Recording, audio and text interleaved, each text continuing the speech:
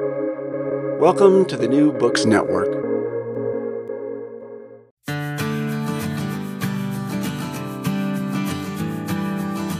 Hello and welcome to Madison's Notes, the official podcast of Princeton University's James Madison Program in American Ideals and Institutions. I'm your host, Annika Nordquist. I know every week I say I'm really excited about today's conversation, but today I really am. We have a phenomenal guest, Professor Hadley Arkes. Professor Arkes has a long and storied career. He's the Edward Ney Professor Emeritus of Jurisprudence at Amherst College and the founder and director of the James Wilson Institute. Among the wide variety of journals and publications to which he has contributed, I think the most interesting fact is that the journal First Things takes its name from his own book of the same title. Today, we're here to talk about his most recent book, Mere Natural Law. You can find the book in the show notes. I can say that I personally really enjoyed it. It's fun, it's readable, it's super informative, so you should absolutely check it out. And, of course, if you enjoy this episode, please subscribe, leave us some ratings and reviews. It really does help the podcast out a lot. So, with no further ado, please enjoy.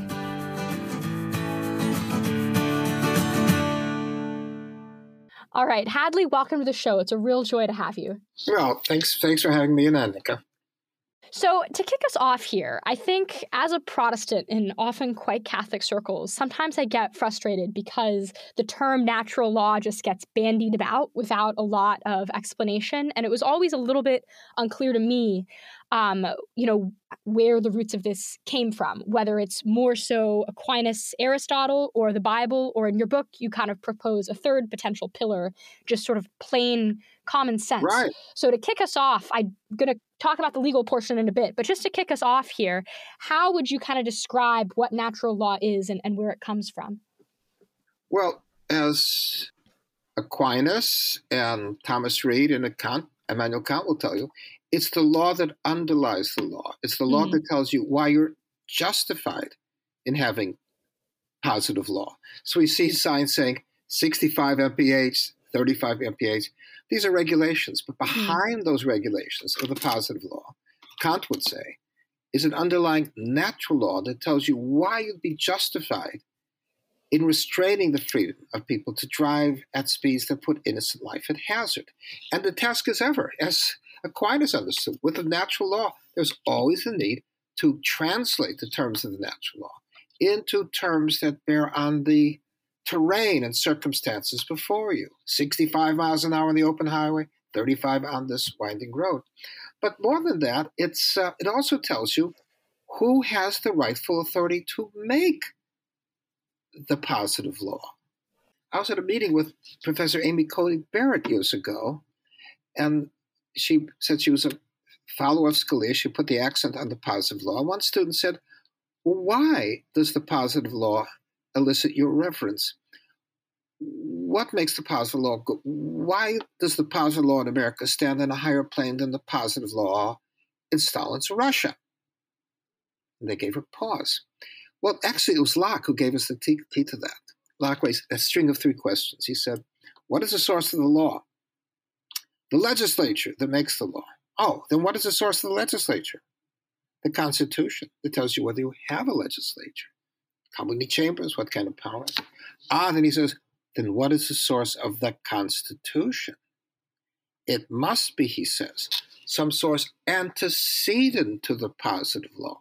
It tells you who would be the rightful authority, what would be the rightful authority to make the positive law. Now, for us in America, it ran like this. All men are created equal. No man is by nature the rule of other men in the way that God is by nature the rule of men. Men are by nature the rule of horses and cows. The only rightful government over human beings comes, as Rousseau and Locke would say, from the consent of the governed. Now, I have some friends on the bench, namely Scalia, who said, but that's not part of our law. It's never been enacted. But the response is, of course it couldn't be enacted, because that's a thing that had to be in place before you do. Who have the authority to enact anything?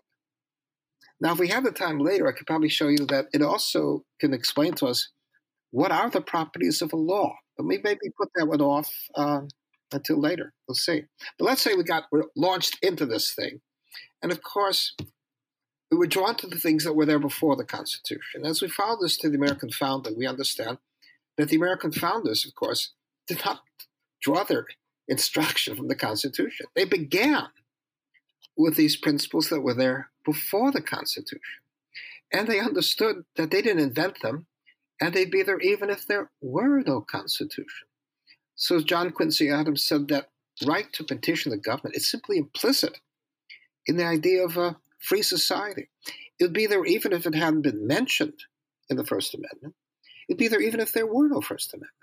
In fact, it would be there even if there were no Constitution.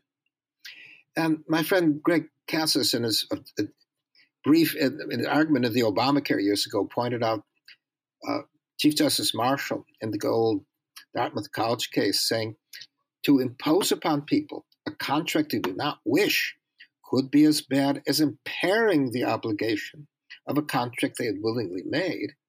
And Justice Story later would say that would be true, that principle would be true even if there were no Constitution. So the point of what the book is to try to take people back to those anchoring axioms of common sense, those common sense principles, as Thomas Reid, the great Scott philosopher, was teaching these things. Thomas Reid, who was read closely by James, went through all James Wilson's exquisite lectures on law, read by John Adams and Jefferson, but also Thomas Reid was invoked by James Wilson in the opening lines of the first case to appear in the Supreme Court records, Chisholm versus Georgia in 1793. Actually, it may be apt to recall that here, Annika, because he said, we're at the beginning of our law. We have no distinct precedents so far under this Constitution. So we have to go back to the general principles of jurisprudence. But beyond that, we have to go back to how we know anything. So he traces back to Dr. Reid and his principles of the human mind, which stood against the moral skepticism that prevailed in Europe at the time he wrote. So again, the point here is to try to take things back to the point even antecedent to theories. Before people would say, Reid would tell us those precepts of common sense that the ordinary person had to know before he started trafficking in theories. So before, certainly say this, before the ordinary person could start bantering with David Hume about the meaning of causation, he knew his own active powers to cause their own acts to happen.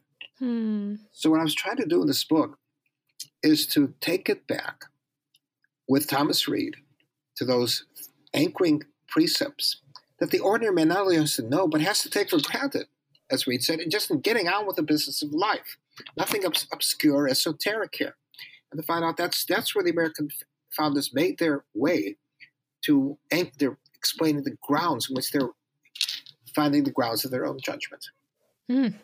So there are a lot of jumping off places there. But I want to, again, you've written your book. It's called Mere Natural Law, evoking C.S. Lewis's Christianity. Right.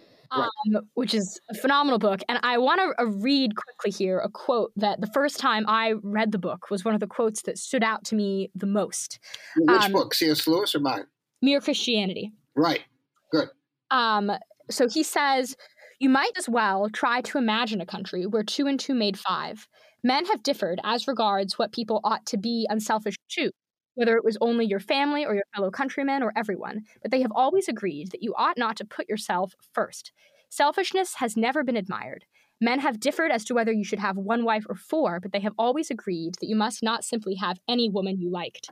And the reason, it's interesting because when I first read the book, it struck me as an immediately true statement. But kind of now looking back on it, in some ways, it's a rare prediction that C.S. Lewis made that seems to have been proven wrong, where today people really do kind of lionize selfishness and polygamy and all the rest of it. Right. So I'm wondering, when we talk about natural law, is that a counter argument, so to speak? Because it does seem like there genuinely is a push against there kind of being any limits at all today. No, the fact that somebody made a mistake doesn't mean that they don't. Yeah. What he was pointing to is something that I think is probably pretty well understood that you had in Plato, that the man who can respect an interest beyond his own appetites, respect the law beyond his own needs and appetites, Right. and respect the interests of others, is a better man than a man who knows no law beyond his own appetites and interests. Right? We understand. But of course, we don't. Not all men are like that. Right. So revelation, not a revelation to Lewis because he knew there was evil in the world. So he'd not be surprised that. But I guess he was going to point. Well, if you understood this correctly, if you understood there is a moral world out there, there are these principles. Okay, but you have to put the principles in place first. And the principles I point to is what Aquinas, in different ways, and Thomas Reid and Kant would say as the very first principle for all moral legal judgment. That first, as Kant would say, the moral law is the law that bears on people in the domain of freedom, where they can choose one course rather than another. Or as Kant would say, it makes no sense to cast moral judgments on people for things that they're powerless to do. And Thomas Reid said, well, that is as true as any axiom in Euclid. We say, how do you put it, to approve or disapprove of a person on things he has no capacity to do is absurd. So we understand when the first rules of practical judgment is that we don't hold people blameworthy for acts they were powerless to effect. And from that point, you can get many, many things in our law, not only the insanity defense, but down the road, I think, the wrong of racial discrimination. But let's say you have that, one of those anchoring truths.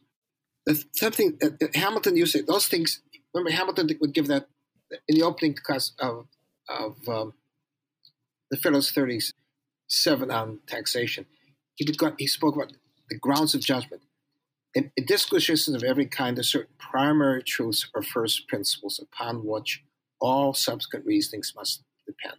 These are things that must be grasped per se nota, as with the rules of geometry. 2 lines cannot enclose a space, 2 things equal to a third or equal to another. And one of those things that we grasp per se nota in its own terms are things like the law of contradiction. If you can't grasp it, I can't explain to you in the form of a demonstration. You must grasp it. 2 contradictory propositions both cannot be true. And in the same way, I think he'd say, you must grasp as a necessary truth that it makes no sense to cast judgments of praise or blame on people for things they're powerless to effect. So, Anik, if I stop there, let's say I don't have a theory that 2 contradictory propositions both cannot be true, nor do I have a theory that we ought not to hold people blameworthy and responsible for acts they're powerless to effect. So my point I could submit to you is, if you have a system of law that is indeed built upon axioms of that kind, it's not a theoretical system. It's not really a theoretical system.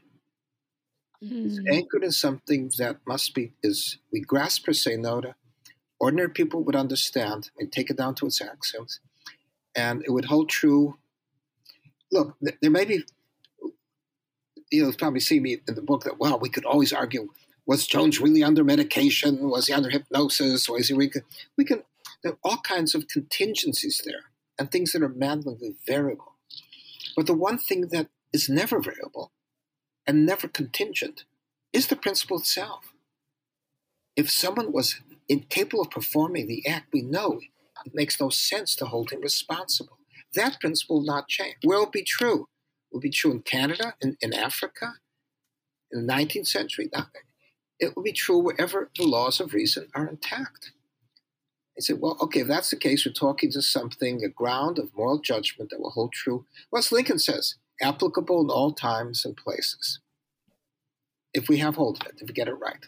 We can make all kinds of mistakes. I used to do my course at Amherst called Political Obligations, a course in which a book called First Things sprung. I used to say, this course could be given under the codicil that everything here could be wrong. Because if we say that, we imply there are right or wrong answers. Right. We will just give the right, which means we're implying that there are standards of judgment on which we could tell the difference between right and wrong answers. And the currency is going to be the giving of reasons. So my line is, if you accept that, we're in the same game. We're in the same project. Okay. So then we have, let's see, we put in place some of the grounds, what I think we could, what I'm seeing as the ground of the natural, what the natural is. It's built upon premises of that kind. And where do you want to go from here?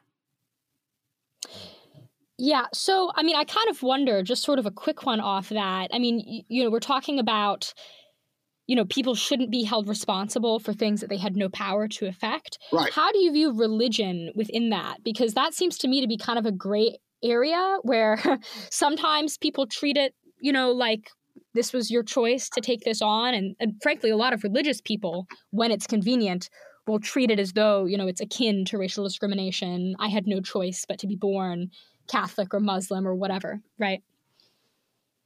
Well, what part,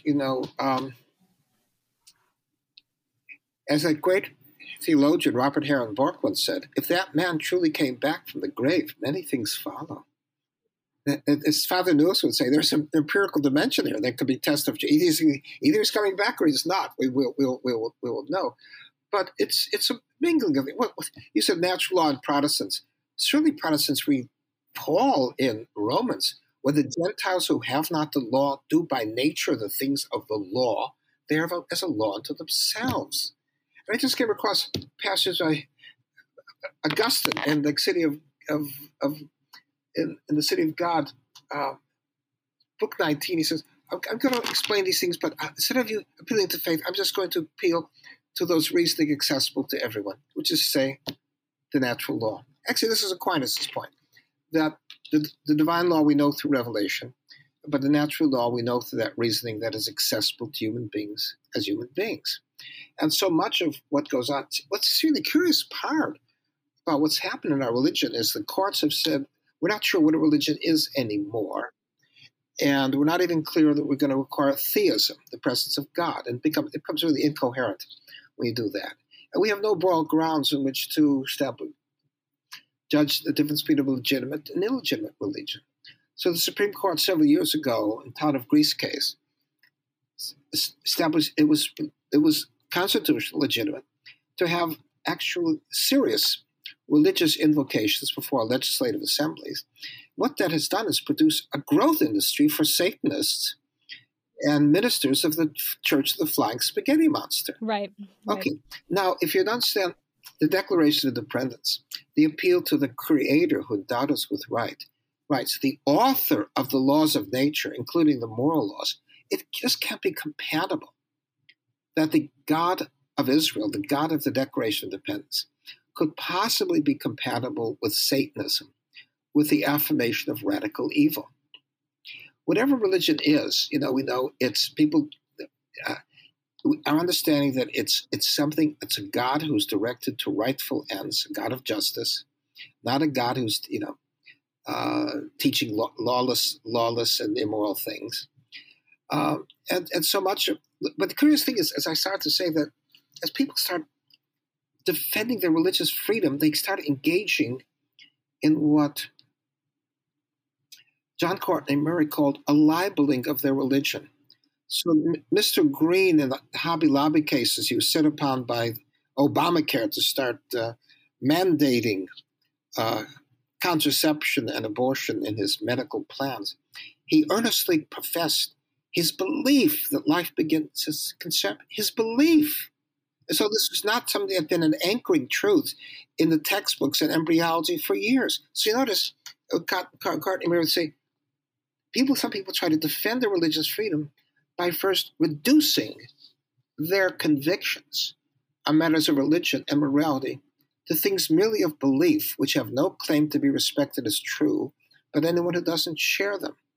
See? And which is say, well, the Catholics, for example, on the matter of abortion, the Catholics never appeal to faith. They say it's a combination of embryology. What they take their life from Aquinas. The natural law, the divine law we know through revelation, the natural law we know through that reasoning that is accessible to human beings, so that as human beings, and the Catholics say, here's an embryology, what we know of the offspring in the womb, and then try to show us some principled argument to show that that offspring in the womb is anything less than human, and it proceeds in that way through natural law reasoning. And that's been part of all the traditions. There's always been this rational component. Now, there's some points that, people talk of Mary and so on. We're not going to, those are going to be matters of faith. But within the public realm, it matters to us is the things we recognize as religion will have some theistic component to it. There must be God, not simply, as one litigant said, some force at work in the universe. It could be, as Woody Allen said, just a great wind. And no, that's not, I think, it's a tenable understanding of what religion is. The different understandings of God and the orders. Some of those orders may not be tenable if people think they're instructed to burn widows on funeral pyres. We have, actually James Wilson, because my institute is named after James Wilson, he read Jean-Jacques Balaméque on the natural law, in the 18th century writer, who said, some people think that law is law because it emanates from a lawgiver, and some people think that law is law because it is in accord with reason. But he said, our confidence that the law emanates from a lawgiver is that it really is in accord with reason. So I said, as a remark to one audience, that if Moses came down from Sinai and said to the Hebrews gathered round, the Lord our God told us, don't worry overly much about lying down with somebody else's wife. My hunch is the Hebrews gathered round would have scratched their heads and said, are you sure you got that one right? It's the rational component has always been. Look, what about Abraham confronting God over Sodom and Gomorrah? Will the order of the universe not himself be just? Would you condemn the innocent? He was reasoning with God over what is rightful. Okay, it wasn't all coming from revelation.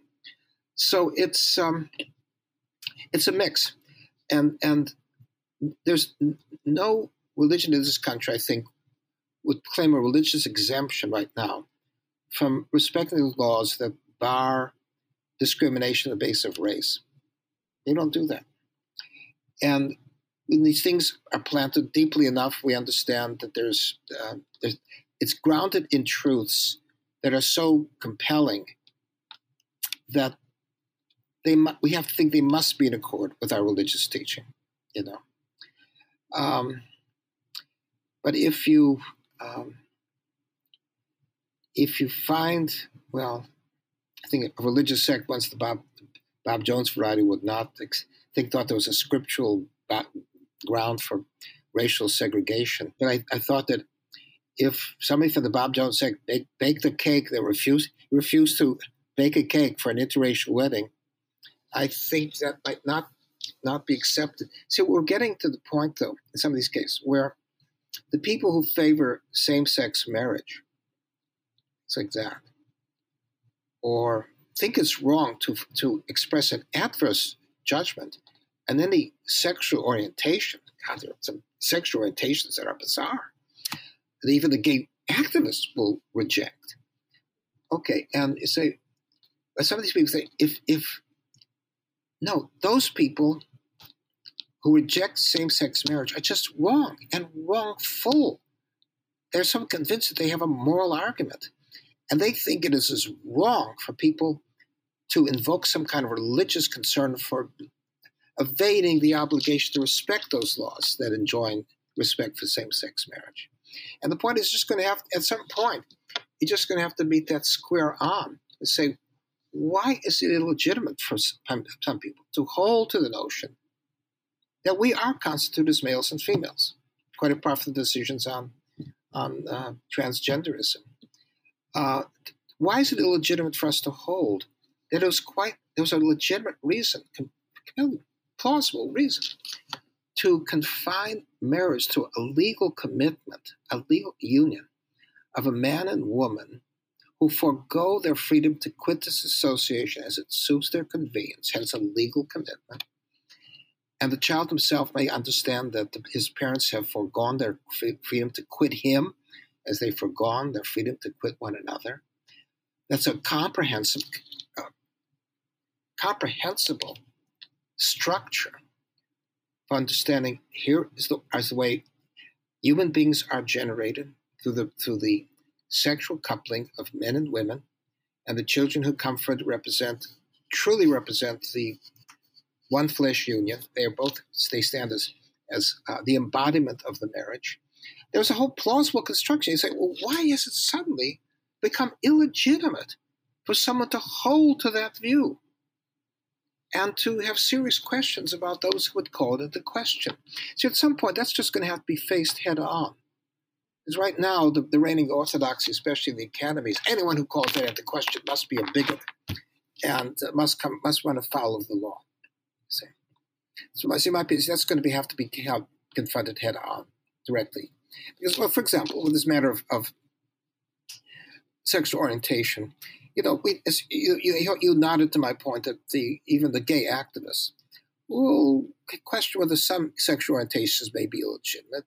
Sex with animals, pedophilia, for example, there's an argument over the man-boy love associations should be included in the gay rights parade.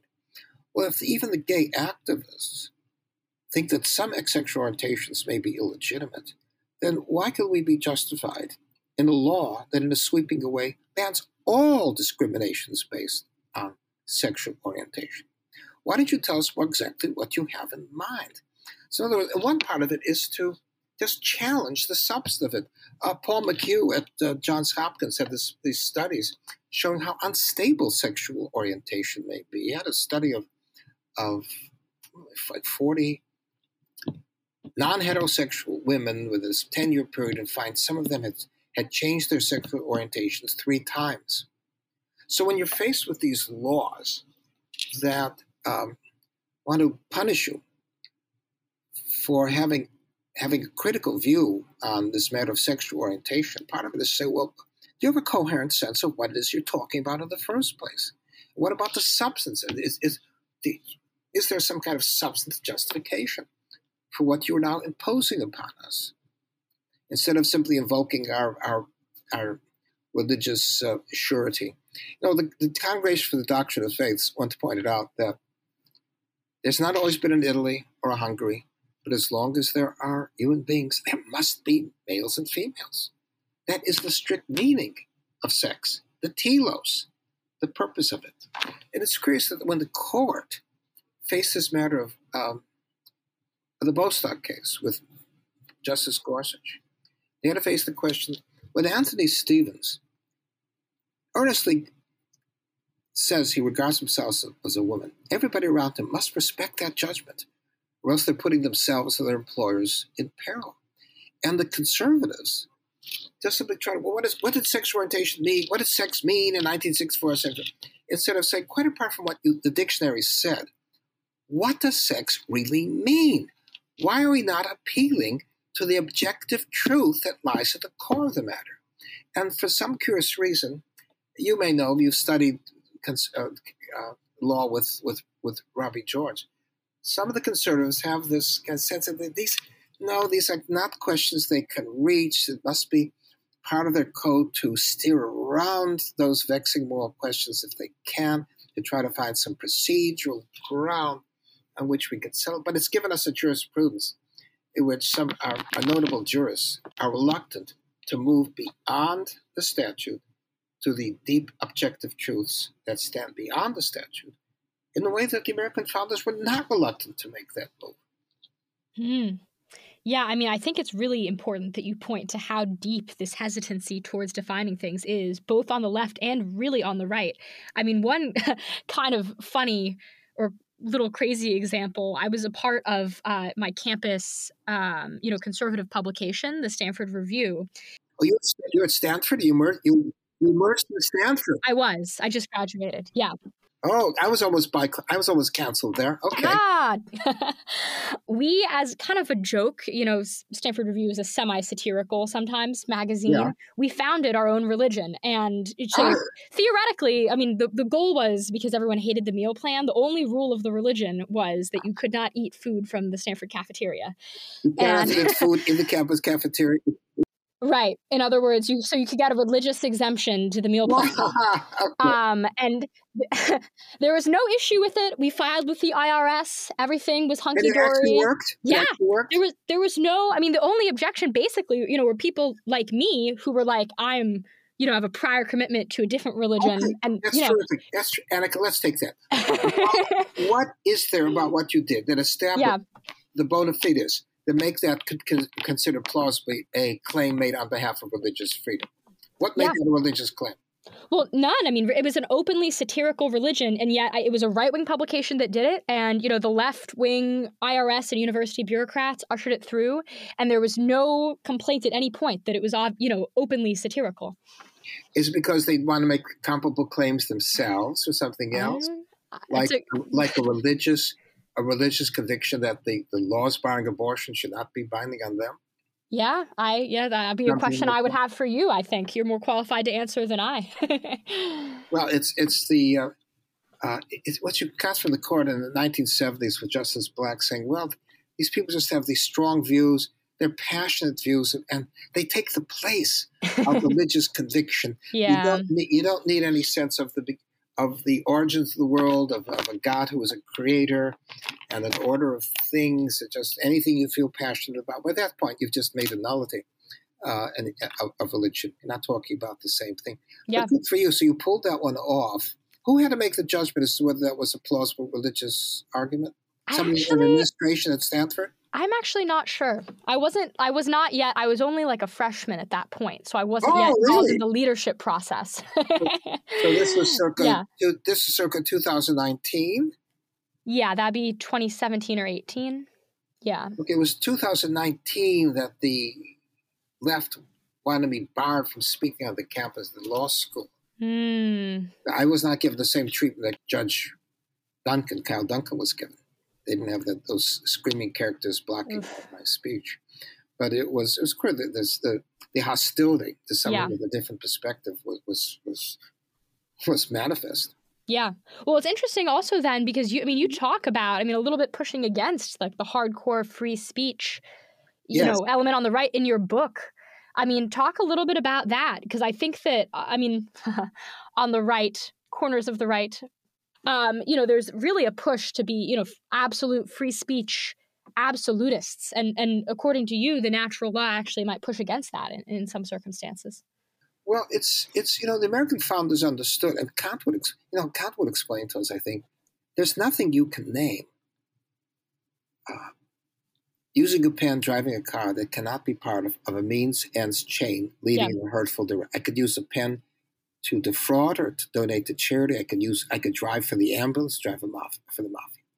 The American founders, like John Nash, understood there's nothing categorically innocent about speech. Right. Speech can be used to assault, to terrorize. The threatening phone call in the middle of the night, the burning of a cross outside the home of a black family, kind of an expressive gesture. Yeah. This can injure, and they took these things seriously. John Marshall said, anyone who publishes a libel in this country, even with the First Amendment, can be sued or indicted, sued for personal damages or indicted for seditious speech, inflaming hatred toward a racial or religious group. So the classic understanding was, speech can be a vehicle for harm as much as anything else. And we do have to consider the standards for regulating it. And the classic standards coming through the old Chaplinsky case are really what common sense of ordinary language. Ordinary people will understand those terms that are established right now as terms of denigration or assault. The N-word for blacks, kike bastard, so on. Urologist, maybe something on the borderline, who knows. Give people, and truck drivers do this as well as anyone else. It's ordinary language. People understand it. And if you're in doubt, no, you don't hold people responsible for engaging in an assault.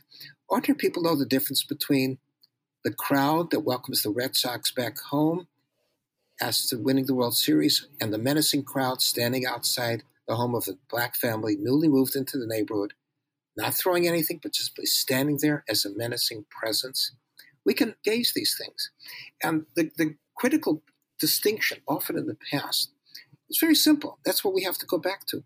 From Justice Murphy in the Chaplinsky case, when he said, these things are not necessary to the exposition of ideas. That is, was it Mr. Rosenfeld, before the PTA in New Jersey, had one adjective, mother effing. Every other word was mother effing. He said, well, if we try to restrain Roosevelt from using that kind of language, it just destroys the climate of civic discussion.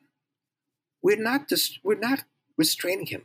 We're not removing the freedom to give the most searing critique of the school board.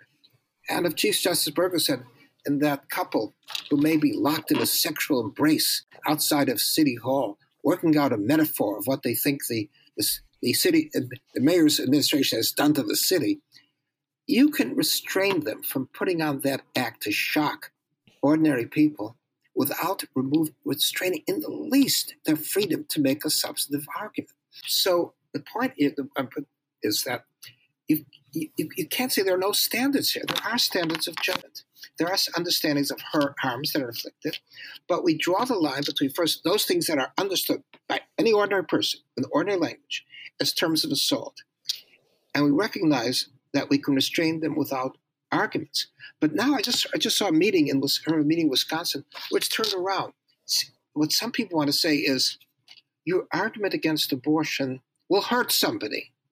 It'll make people feel unsafe. So instead of starting with the things that are really assaulting, making room for argument, this approach is say, here are things we don't like. Here are things we find objectionable. Here are arguments we think will hurt people who don't agree with it, and we take that as the ground for silencing speech. In other words, you're not respecting the difference between terms of assault, which are no part of the exposition of ideas or arguments, and the giving of substantive arguments. My thing is that is the clearest ground that ordinary people understand. The police understand it. As I show in my book, the case in which the cops showed themselves to be better jurists than the members of the Supreme Court. In the old Terminiello case, there's a riot here. They're trying to restrain the people who are getting violent outside the hall and inside the hall. They're not taking the violence of the crowd as the predicate for silencing the speaker. They move to silence the speaker only when he starts using the kind of language they readily understand as the language that inflames. And then they hold him responsible. Okay? These are things that ordinary people understand. There's nothing inscrutable about them. And what's remarkable is for the court to, members of the Supreme Court, what I think is a defense of relativism, as I say in the book. They're worried about conservative speakers being pushed off the campuses as they are. They're trying to get a wider line and protect all speech. But,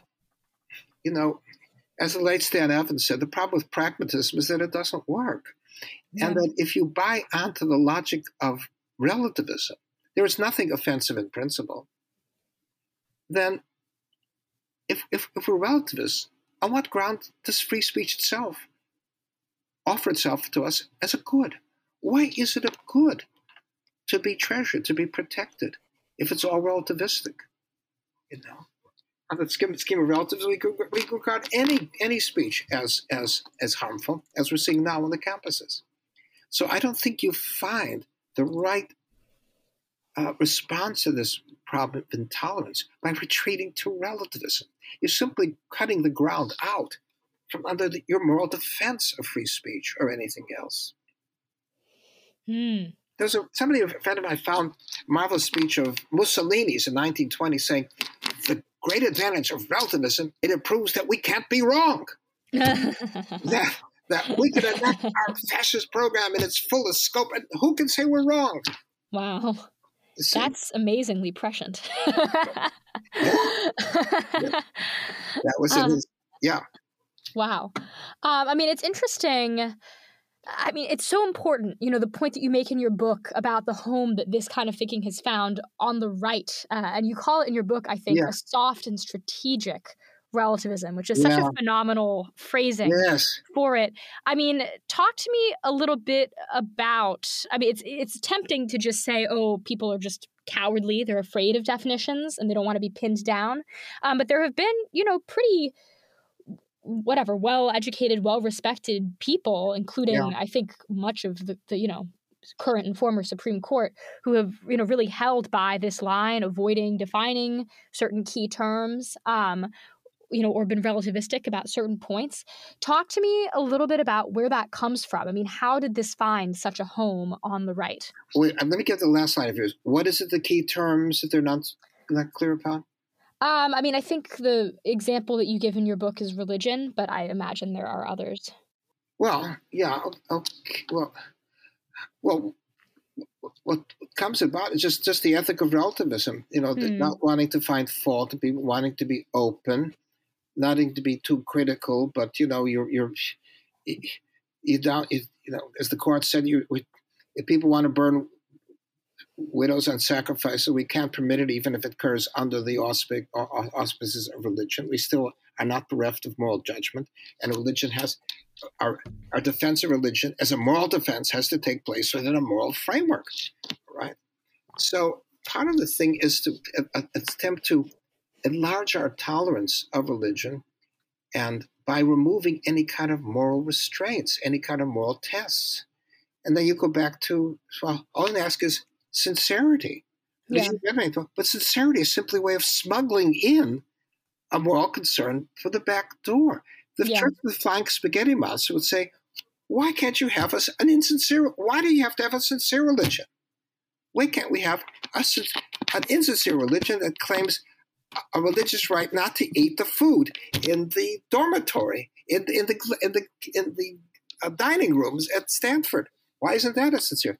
So the move to emancipate people from those moral judgments, people casting moral judgments on people, isn't that the most dominant motive toward relativism? To say, no, I'm really resisting people casting judgments on me.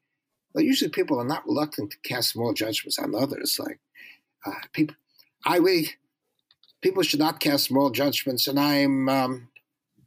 I would cast the moral judgment on those people who would cast moral judgments on me. It's the dogmatism of relativism, as we used to say. So I think we think. By the way, Annika, I hope I wouldn't offend you by thanking you for you've got the right. You're leading with just the right question. I hope I'm not offending you by saying that, because you're really touching. You really are touching the key points there. And again, I think it's the motive behind all this is a kind of people wanting to free themselves from the hurt of moral judgments.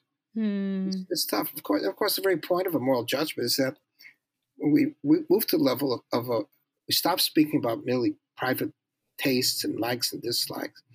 We start speaking about things that are more generally or universally right or wrong, just or unjust, for others as well as ourselves. That means we are putting in place the things that are wrong even for ourselves. Yeah. Okay.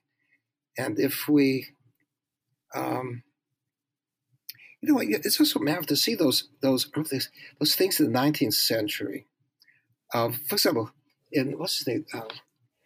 I forgot the book about slavery. I think it's Kenneth Stamps citing one slaver who said, "If slavery were such a good thing, I should be willing to will it for my family. Right. But I'm not. Right. And therefore, he works his way through. It's the culture of the South. He works his way through the syllogism to say, no, it's something I would not impose on myself. Should not impose it on others. Okay. Yeah. So people often do work through that. With that great gathering of slaveholders in Darien, Georgia, in 1775, saying the slavery is simply incompatible with those principles we are contending for now in the revolution. So we vow ourselves to manumit our own slaves and try to seek their safety and protection. I mean, it's simply a moral recognition breaking through. People say, no, if this were such a good, I'd be willing to apply it to myself, and I'm not. Oh, that leads on to another path, though, which I think where we're going with that one. Yeah, there was one. I attempted to put to you as maybe something maybe you would work through with me. Okay, Lawyers have let's do it. I trust you to work with me about what the natural law to do and tell you what is the law in the first place. Yeah. And we try this with law. Can you give us your natural reaction to the case? And I begin by recently, what I've been trying recently is to recall the scene I worked into my book, Philosopher of the City, back in 1981, where in the late 70s, I think, I encountered the only X-rated program on Capitol Hill. Dr. Judith Denson-Gerber, a specialist in child abuse, doing a presentation on the abuse of children. I perhaps shouldn't get too graphic here, even for you, but say she's showing examples of sexually transmitted diseases in an 18-month girl and a 9-month-old child. Now you say, we find the man who's done this. And we say, how does the community respond? Do we say, let's offer him a tax incentive to induce him to stop? Now, see, you laugh. The laugh is the mark. As usual in comedy, the laugh is the mark, but people get the point. Yeah. And the lawyers say, we don't know what to do with this. Why is that laughable? See, because we think, so we ask Annika, what do you think the natural response of people would be? No, I don't want to make a contract. Give them a Netflix experience. What will it take to make you stop or make a contract? No. Yeah. We're not making contracts. The most natural response is a command. Stop. Yeah. Stop doing, which implies we think what you're doing is wrong. When we say wrong, do we mean it's wrong only for Jones who's doing it? Or are we saying, no, we really mean it's wrong for anyone to do, which, in other words, we are drawing upon the logic of a moral proposition. But there you get in a capsule the classic understanding you find in Aristotle between morality, the logic of morals, and the logic of law. When we come to the recognition that a parent torturing a child stands in the class of a wrong, it is so bad, we act to forbid it. Forbid it to whom? We forbid to anyone who does this. We forbid it, that is, with the force of law. And that, I think, it's just, again, what I'm saying, it's just a natural reaction. If you just have a natural reaction to that one case, you understand at once the moral ground of the law, the connection between the logic of morals and the logic of law, the classic understanding. And of course, you might say the natural law begins with a natural reaction here. What is a natural reaction to this kind of thing? Stop it. Yeah. Stop it. You know, there's a marvelous passage in Aristotle in the Politics where he says, if you have people, 10,000 people living together, and they're doing everything by contract, that never do they use a moral objection. Stop doing that. Never voice a moral objection. He says they're not in a state of they're not in a polis. If they're in a polis would contain the purpose and interest of shaping the moral character of the people in the community by teaching through the laws the thing that this community regards as wrongful.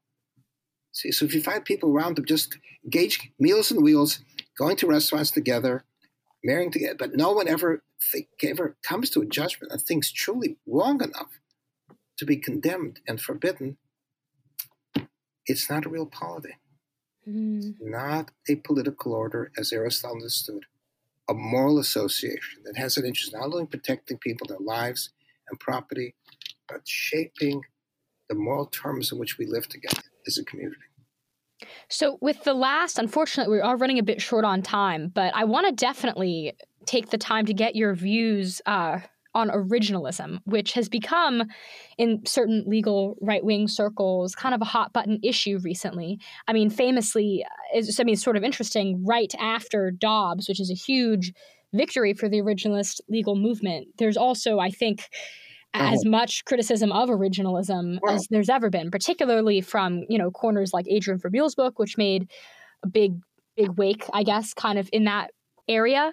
So I'm wondering, I mean, your kind of honest assessment, where has originalism succeeded? Where has it failed? Is there somewhere that we should be moving instead? Well, I have a friend, David Forty, professor of law, who's always been on the positivist side and cautioning me. And he wrote me he read the book and he said, what you've given us in the sense of what originalism really should be, a full-bodied originalism that is really connected to the moral understandings of the founders, instead of giving an originalism that is so crimped that it fears moving outside the text because it really fears there are no moral truths outside the text. Yeah. It really dubious about that. That just gets me when people said anyone who goes beyond the text is simply looking inside himself.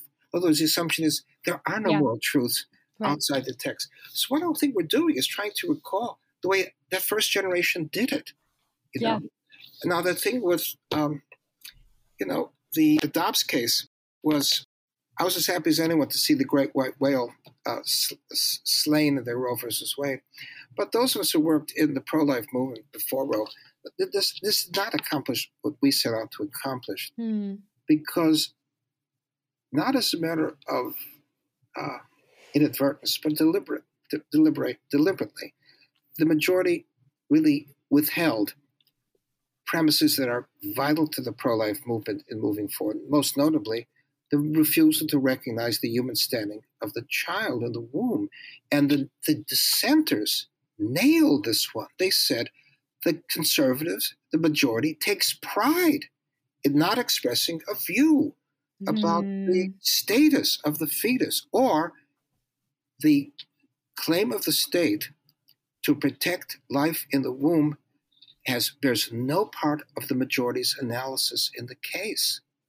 So it withholds the critical premises that we need in sending the matter back to the state. If you send a matter back to the state saying, we're dealing now with a human being, so it's up to you to consider how the taking of this human life will be reconciled with your other laws on homicide, because the laws on homicide have ever been indifferent to the size and age and weight of the victim.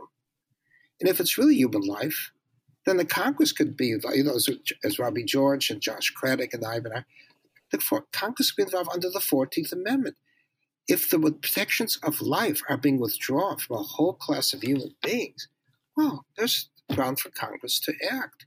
But the court simply gave us the notion that somehow it's a matter to be referred to the states, that the national government should not have a prime role in it. Because, see, the conservative argument in the beginning was the wrong of this was that abortion is not contained in the text of the Constitution.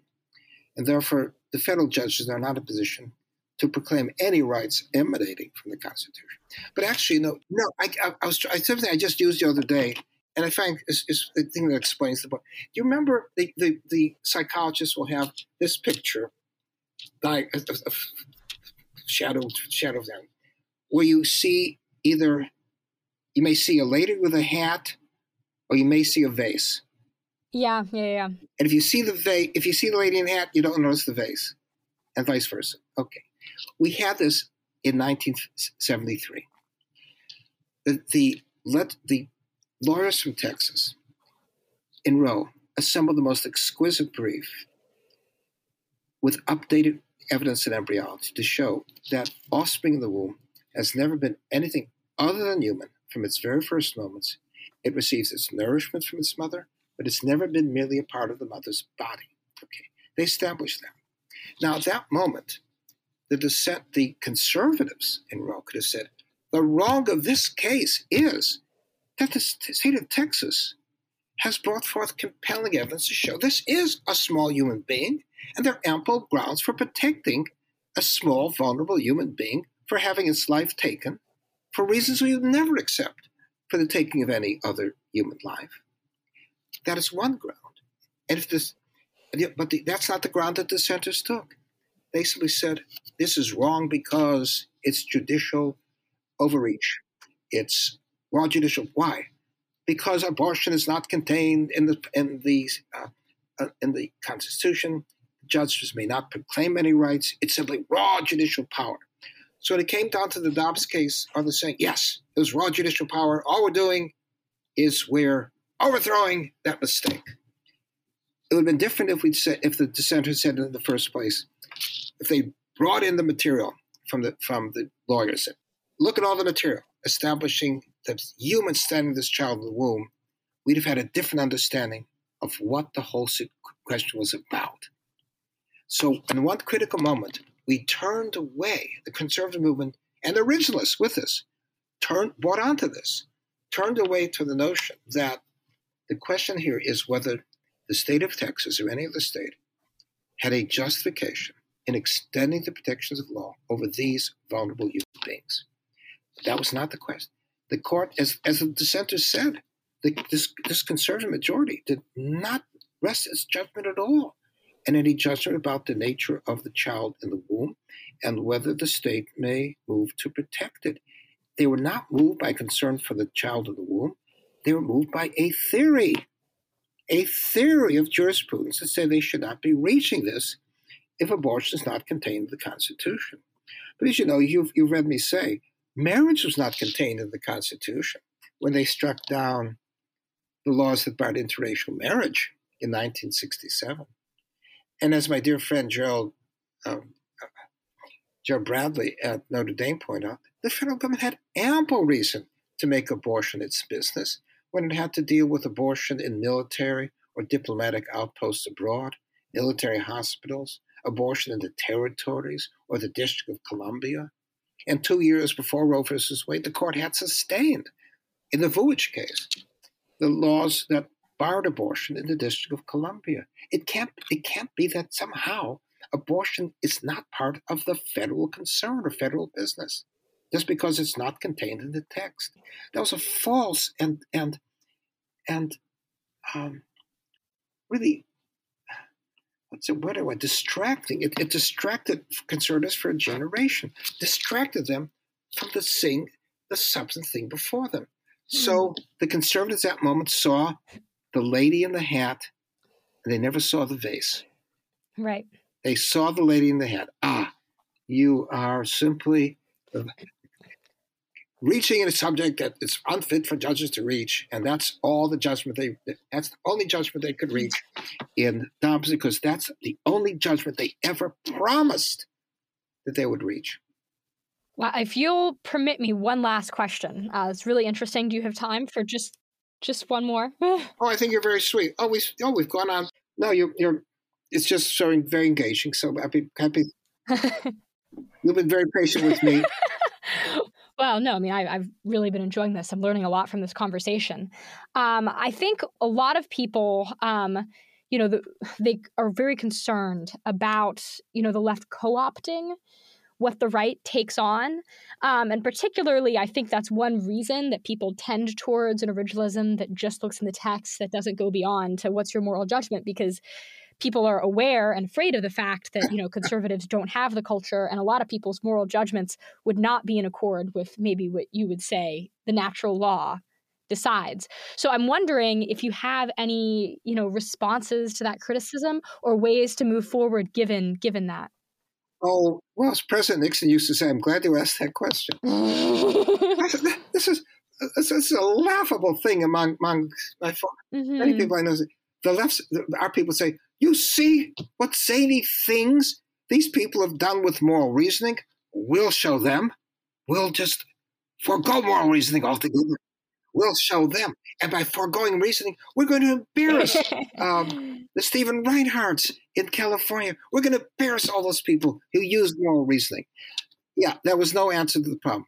If you think, guess what? It can't be a revelation to grown-ups that people will seriously disagree about weighty matters. The problem is if you think that the other side has given us specious arguments while saying here are these moral implications that you don't find in the text. Well, the way to counter that is to show why that reasoning is specious. But of course, it's not bizarre to say that things come into sight now that hadn't come into sight earlier. The thing I've often made, that Lyman Trumbull, when he was managing the 14th Amendment in the Standard, had to assure his colleagues up and down that nothing in that 14th Amendment was going to challenge those laws in Illinois as well as Virginia that barred marriage across racial lines. And he knew that if he couldn't get that assurance, that 14th Amendment didn't have a ghost of a chance of passing.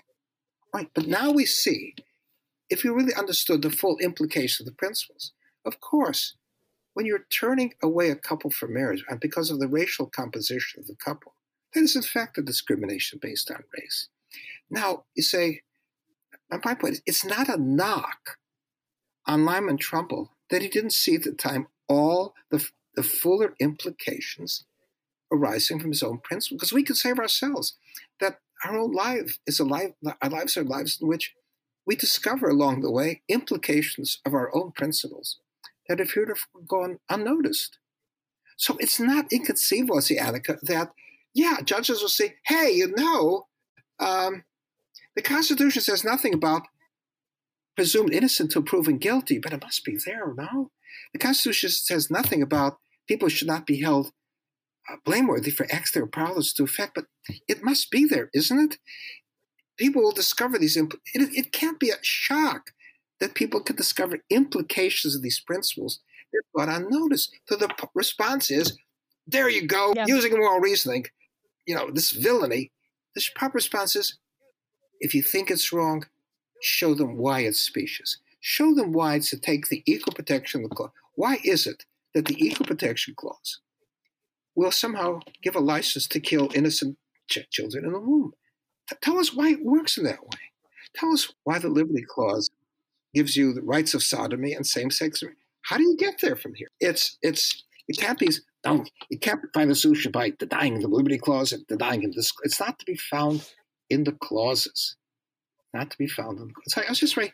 This comment I was just going to make in a couple of days. We say, we find people say, when can judges properly invoke the natural law? That is a sign that they've missed the point completely. Part of our object, just like that Socrates called philosophy down out of the clouds to bring it to bear on those questions of right and wrong, just and unjust, that rise in our daily lives. I think we're trying to bring the natural law down out of the clouds to tell people it's not a theory hovering there. It's grounded in things like, you're right, you may not hold people responsible for acts they were powerless to effect. It's grounded in things of that kind. And to say the judges don't realize it every day. This is running through their judgments without their even noticing it. So I used to say, to ask whether the judge can get through the day without using the reasoning of the natural law is like asking, can I order the coffee without using syntax? No, it's there. But it struck me, you could put this thing to people, if you want to try this out, because I will make this. To ask the judge, the skilled judge, we have a statute that bars racial discrimination in private enterprises open to transactions with the public. Now, to the judge, why do you assume that statute must apply universally and equally to everybody who comes within the term? Everybody owns a private business. Why do you assume it applies? Why do you assume that's a moral logic? We say, if it's wrong to own slaves, for whom is it wrong to own slaves? Anyone, everyone. If it is wrong to discriminate, it's wrong. How do you account for why that you see that moral logic attached to a law? There's no clause in the Constitution that tells you that. Why do you assume it's there? And if somebody says, I want not to be held under the obligation of a law that's binding on everyone else, you say, well, that state of affairs needs to be justified. Why do you say that? Why do you say you need to be justify that your freedom not to be bound by a law that rightly bounds everybody else? Where do you get that from, that it needs to be justified? My point is that moral logic is simply built into what we understand law to be. We're at the point it is so built in, so ingrained, that we just don't notice it, just unaware of it. So I'm saying the judges don't seem to be unaware that it's with them every day, at every turn, in everything they do. Well, thank you so much, Professor Arkes. This was a phenomenal conversation. I've learned so much. Your book is linked in the show notes, and I really encourage everyone to go out and purchase it. It's phenomenal. You are so dear. I think I've told you everything I know. Well, there you have it, Madisonians. Dr. Hadley Arkes on his new book, Mere Natural Law, which once again is linked in the show notes. Absolutely check it out. If you enjoyed this episode, you can find out more about the Madison program at our website, jmp.princeton.edu. You can also follow us on social media, on Twitter @Madison Program, as well as on Instagram and Facebook. Thanks so much for tuning in, and catch you next time here on Madison's Notes.